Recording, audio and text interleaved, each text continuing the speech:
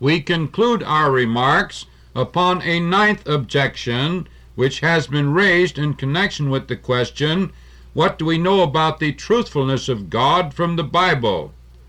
We have seen that the New Testament uses the word justification in connection with salvation, whereas the common word throughout the Bible for salvation is that of the forgiveness of sins. Now, if justification is allowed to have its natural meaning, men would be saved on a basis of strict and absolute justice, whereas the idea of forgiveness is that of a relaxation of a claim and conveys the idea that strict and absolute justice is not being executed. So let us consider a number of scriptures as to what the true meaning of the concept of justification is as relating to salvation.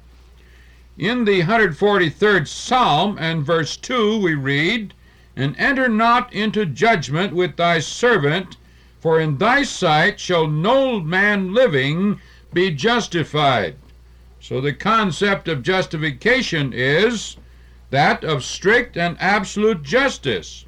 And of course, since all men have gone astray and have committed sins in great number, there is no possibility whatever that they can be considered just or justified in their own state. In the 53rd chapter of Isaiah and verse 11, we have a wonderful prophecy concerning our Lord Jesus Christ. "He shall see of the travail of his soul, and shall be satisfied. By his knowledge shall my righteous servant justify many, for he shall bear their iniquities." So, if men are to be justified in any sense, they must be so through the merits and sacrifice and resurrection of the Lord Jesus Christ. The word here used means to be right in a moral or forensic sense, to cleanse or clear self, to be or do justice, to be or turn to righteousness. As we proceed to the New Testament, we find that the verb to justify and the noun justification are used as nearly equivalent to the forgiveness of sins. The words are used almost exclusively by the Apostle Paul, and yet not at all uniformly by him in speaking about salvation. In some passages of even Paul's later epistles, the word forgiveness is used in referring to salvation. We have already alluded to Ephesians chapter 1 and verse 7, for example, where the apostle speaks about the forgiveness of sins, in whom we have redemption through his blood, the forgiveness of sins according to the riches of his grace. Again, we have referred to Colossians chapter 1 and verse 14, where similarly we read, "In whom we have redemption through his blood, even the forgiveness of sins." So, without any mention of justification here, the apostle describes salvation as a matter of forgiveness or relaxation by God of his righteous claims upon us.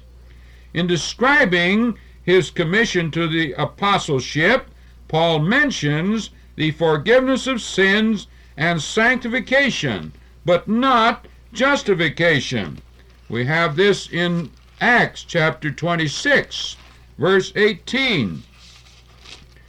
"To open their eyes and to turn them from darkness to light and from the power of Satan unto God, that they may receive forgiveness of sins and inheritance among them which are sanctified by faith that is in me." Here then we have no allusion to the word justification.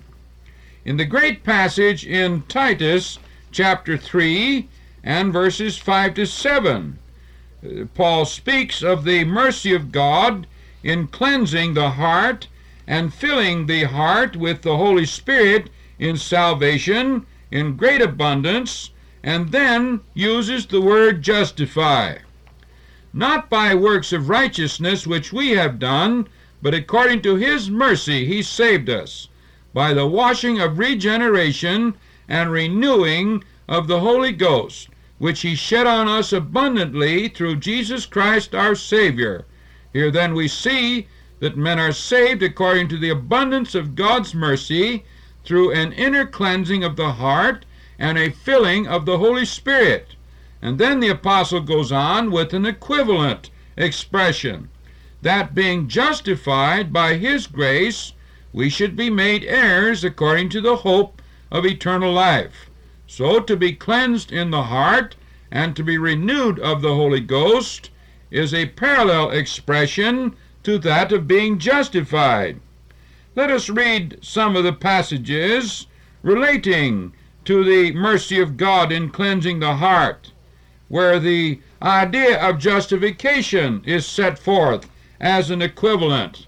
Our Lord Jesus did so in the 18th chapter of Luke and verse 14, where he spoke the parable of the publican and the Pharisee. And the publican, of course, humbled himself and said, God be merciful to me, a sinner. Then Jesus replied, I tell you, this man went down to his house justified rather than the other. For every one that exalted himself shall be abased, and he that humbleth himself shall be exalted. So the Lord Jesus used the word justify and the word forgiveness on an equal basis. In Acts chapter 13, verses 38 and 39, we have the two terms used with an equivalency. In verse 39, we have forgiveness. Be it known unto you, therefore, men and brethren, that through this man is preached unto you the forgiveness of sins.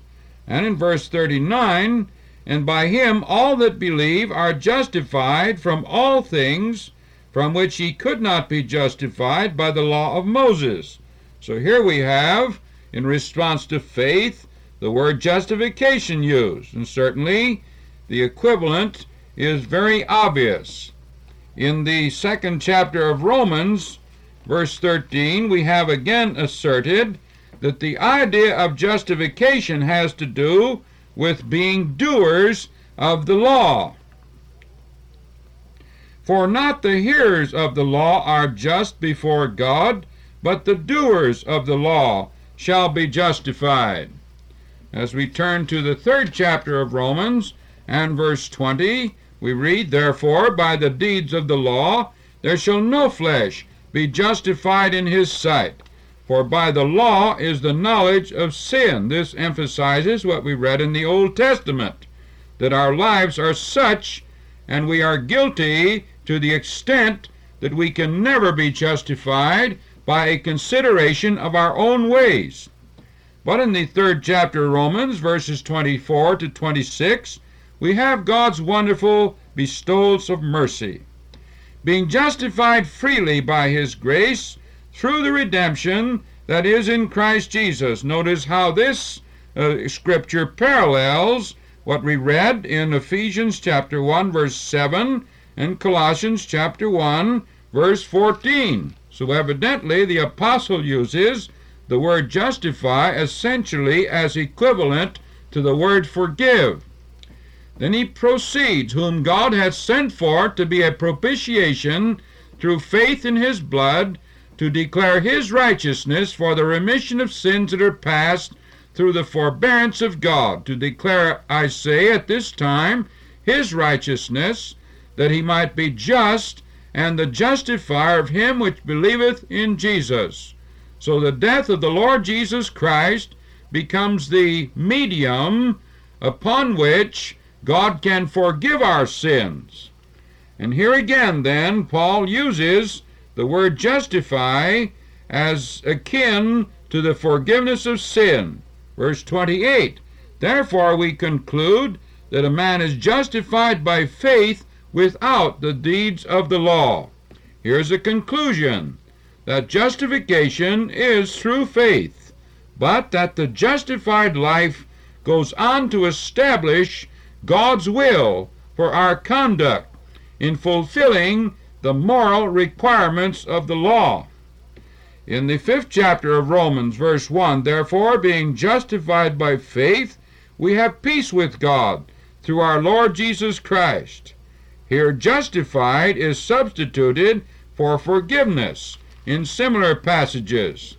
In the 8th chapter of Romans, verse 4, we notice that the true Christian life proceeds to be a fulfillment of the moral law of God as a daily life, that the righteousness of the law might be fulfilled in us, who walk not after the flesh, but after the Spirit. In the 33rd verse, we read, who shall lay anything to the charge of God's elect? It is God that justifieth, or it is God who is justifying. There is no mystery about God's great present acts of salvation. He is still justifying. Then in 1 Corinthians chapter 6 and verse 11, here justification is placed after sanctification and is related to the operations of the Holy Spirit. And such were some of you, but ye are washed, but ye are sanctified, but ye are justified in the name of the Lord Jesus, and by the Spirit of our God. A most important passage on this subject appears in Romans chapter 4 and verse 25, who was delivered for our offenses and raised again for our justification. Again in verse 10 we read, for if, when we were enemies, we were reconciled to God by the death of his Son, much more, being reconciled, we shall be saved by his life. Here salvation is also related to the resurrected life of Christ, which is imparted to God's true children by the indwelling presence of the Holy Spirit. What a profound revelation this is! But we see that we must conclude our remarks at our next meeting. May we pray.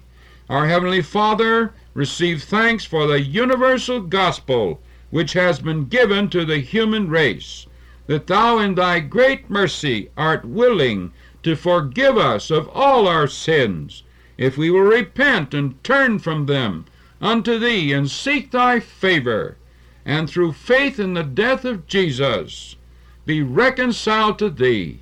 How we pray that many may so respond.